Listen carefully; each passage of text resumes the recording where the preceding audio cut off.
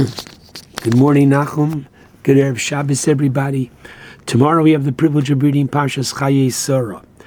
Parshas Chayei Sarah conveniently is divided into three parts. The first 20 psukim deal with the acquisition of a burial plot for Sarah, teaching Klal Yisrael throughout the centuries that there is a very important concept of Kever Yisrael, of a Jew being buried in a Jewish cemetery.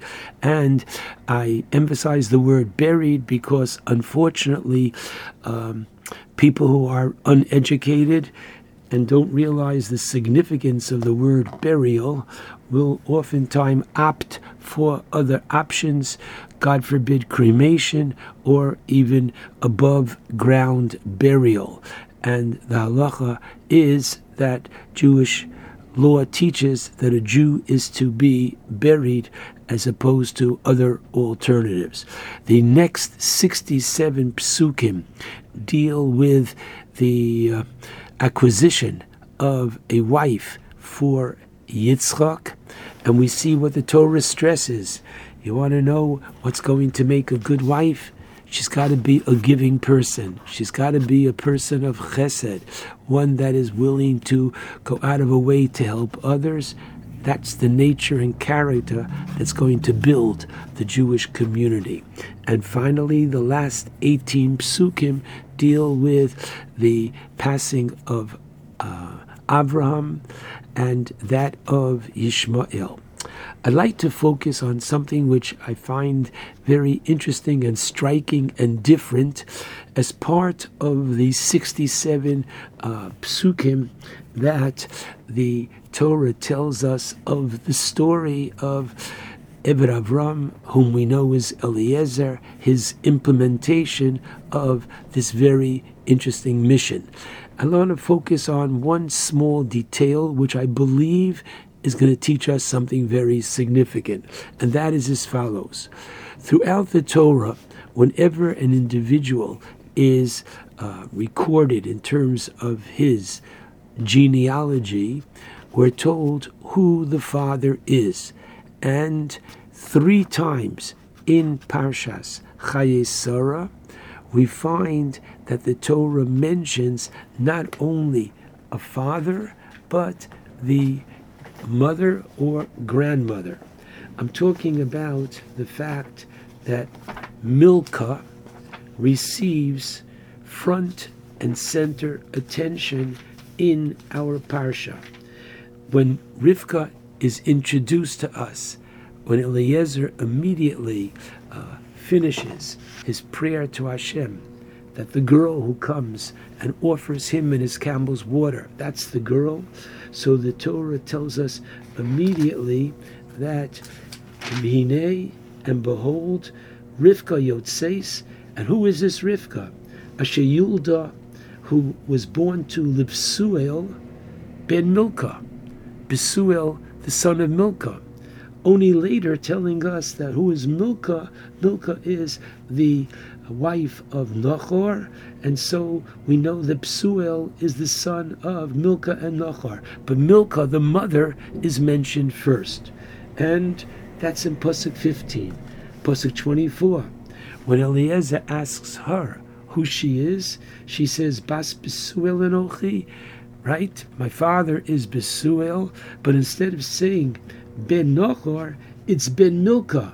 Once again, the mother's name, Asher Yolda L'Nachor. And finally, at the end, when Eliezer repeats the story to her family, the same thing is done.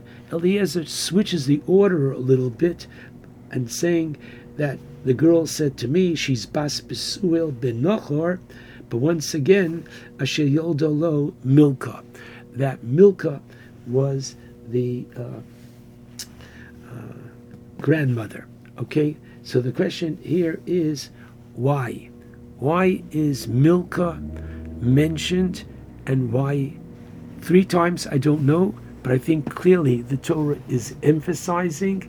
And what is it that the Torah is emphasizing? In a very tsanua way, in a very hidden way, the incredible effect of the woman, the mother, on the children. And so if Rivka is the way she is, where did this come from? Rivka had a Milcah. Now, who is Milcah? Well, Milcah appears for the first time in the end of Parshas Noach. At the end of Parshas Noach, the Torah tells us, chapter 11, and this is Pasuk 29, that Avram and Nachor, both sons of Terach, and there's a third brother, as we'll see in a moment, Haran. So Avram and Nachor marry. Shem Eshes Avram Sarai. Avram's wife is Sarai, and Nachor's wife is Milcah. Now, who are these two girls? Bas Haran. They are the daughters, each of them. They are sisters, Sarai and Milcah. They are the daughters of Haran, as the Torah says, the father of Milcah and the father of Yiscah. Now, what does that mean when the Torah says that he's the father of these two girls? Interestingly, Sarah, as Rashi tells us, is referred to as Yiscah. And what is Yiscah? Rashi tells us literally soaking, saturated with Ruach HaKodesh, that she was not only a spiritual individual, but she was an individual who had the ability of prophecy. And as we know later on in Parshas Vayera, last week's Parsha, when Sarah says, get rid of Hagar, and the negative Yishmael, the negative influence of Yishmael, her son, and the Torah says, Vayera, that this appeared very bad to Abraham. Who settles the marriage dispute between Abraham and Sarah? None other than Hashem himself. And what does Hashem say? Shma b'kola, listen to Sarah. And what does Rashi teach us on that verse where Hashem says Shma b'kola? So Rashi says, Lomadnu, from here we learn, Shoya Avraham Tofel L'Sarah B'Nevius, that Avraham was second to Sarah in the realm of prophecy. So we see that the Torah is teaching us, not explicitly, but very clearly beneath the surface, of the great ability of Sarah, her incredible character, possessing the attribute of prophecy. And I will give you the exact source. It is in Yalkut Shimoni on Parshas Balak, chapter 766, and I quote, V'omru Rabosenu, our rabbis taught us, Kol Nevi'ei Umos, all the prophets of the Gentile Ha'olam, Min Milcah Amdu. They all descended from Milcah. Wow. The Medrash is teaching us that just like Sarah was excelled in prophecy, so too did her sister Milcah. Oh, that's number one. Secondly, their destinies are tied together. At the end of last week's Parsha, right after the Akedah, the Torah says, Vahi acharei advorim ha'ela. After these things, Vayugad Avram lemor, Avram was informed, Hinei yolda Milcah, Mazel tov, Milcah, your sister-in-law, gave birth, Bonim l'nachor achicha. But I left out intentionally two words, Gam hi. What's this Gam hi? And the rabbis point out that clearly their destiny was the same, that as Sarah had trouble conceiving, so too did Milcah, and it's only when Sarah conceived that Milcah conceived as well. And where do we see that? Take a look, my friends, at Targum Yonasan ben Uziel on that pasuk, chapter 22, pasuk 20. And what does he say? Uf she too is ravachas, became pregnant and gave birth to children, bischusa da'achsa, in the merit of her sister Sarah. The destiny of these two women is intricately tied together very, very strongly in terms of their nature, in terms of their character.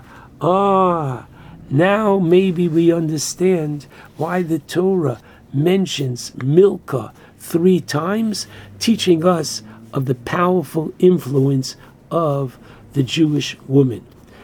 I think it's so appropriate that the very beginning of this week's parsha does the same. The rabbis tell us on the first verse that Sarah lived for 127 years. Wait a minute. We find that number, say Chazal, in the opening pasuk of Megillas Esther. And the Medrash Rabbah at the beginning of Parshas Chayei asks, why is it that Esther was privileged to become the queen over 127 provinces? And they answer, because of the merit of Sarah Imenu. It's as if HaKadosh Baruch Hu said to Sarah, you've done so much good in your life. What would you like? Your reward now in Olam Haba, or generations later when your children are going to be in trouble and is going to be your great-great-great-great-granddaughter, Esther, and she will be able to save the people. Would you want your merits to go there? HaKadosh Baruch Hu puts Sarah's many wonderful deeds, the Nefesh Asher Asu B'Choran, her partnering in Avram with Gemilas Chasadim, her partnering with Avram in converting the women of the day. HaKadosh Baruch Hu puts her deeds in the divine bank of Chesed, and therefore Rabbi Akiva taught the people who in his day, the Medrash says, Rabbi Akiva was Yoshev Doresh, was teaching. The people were dozing off. It doesn't mean dozing off literally. It means, unfortunately, they were giving up.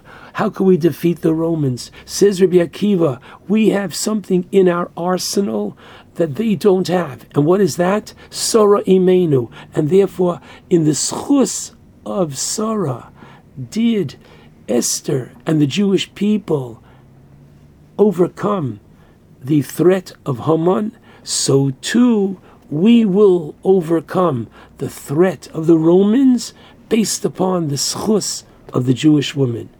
And let's just conclude with that beautiful tefillah which the Jewish woman recites every Friday afternoon when she lights Shabbos candles.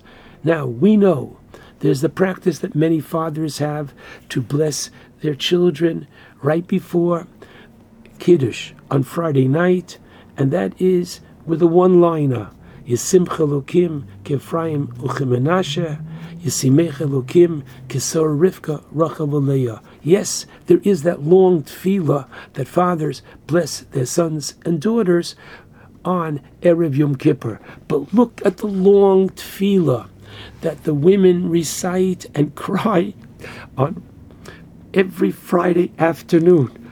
And it was made into that beautiful song, V'zakeni legadel banim uvnei vanim. Please give me the privilege to raise children and grandchildren, chachamim unevonim, who are wise and understanding. Ohavei Hashem, love Hashem, Yirei Elokim, fear God, Anshe Emes, people of truth, and Zera Kodesh, holy offspring. Listen carefully. B'Hashem Devekim, attached to Hashem, U'Meirim Es Ha'olam, who illuminate the world. Batorah uvemasim tovim, with their Torah and their good deeds, uvechol meleches avodas habore. Baruch Hashem, we too have in our arsenal the great, outstanding tears, prayers of the Jewish women who put our children in the right direction, and thank God we are getting ready and closer to the ultimate finish line, thanks to the Jewish woman. Shabbat Shalom to all.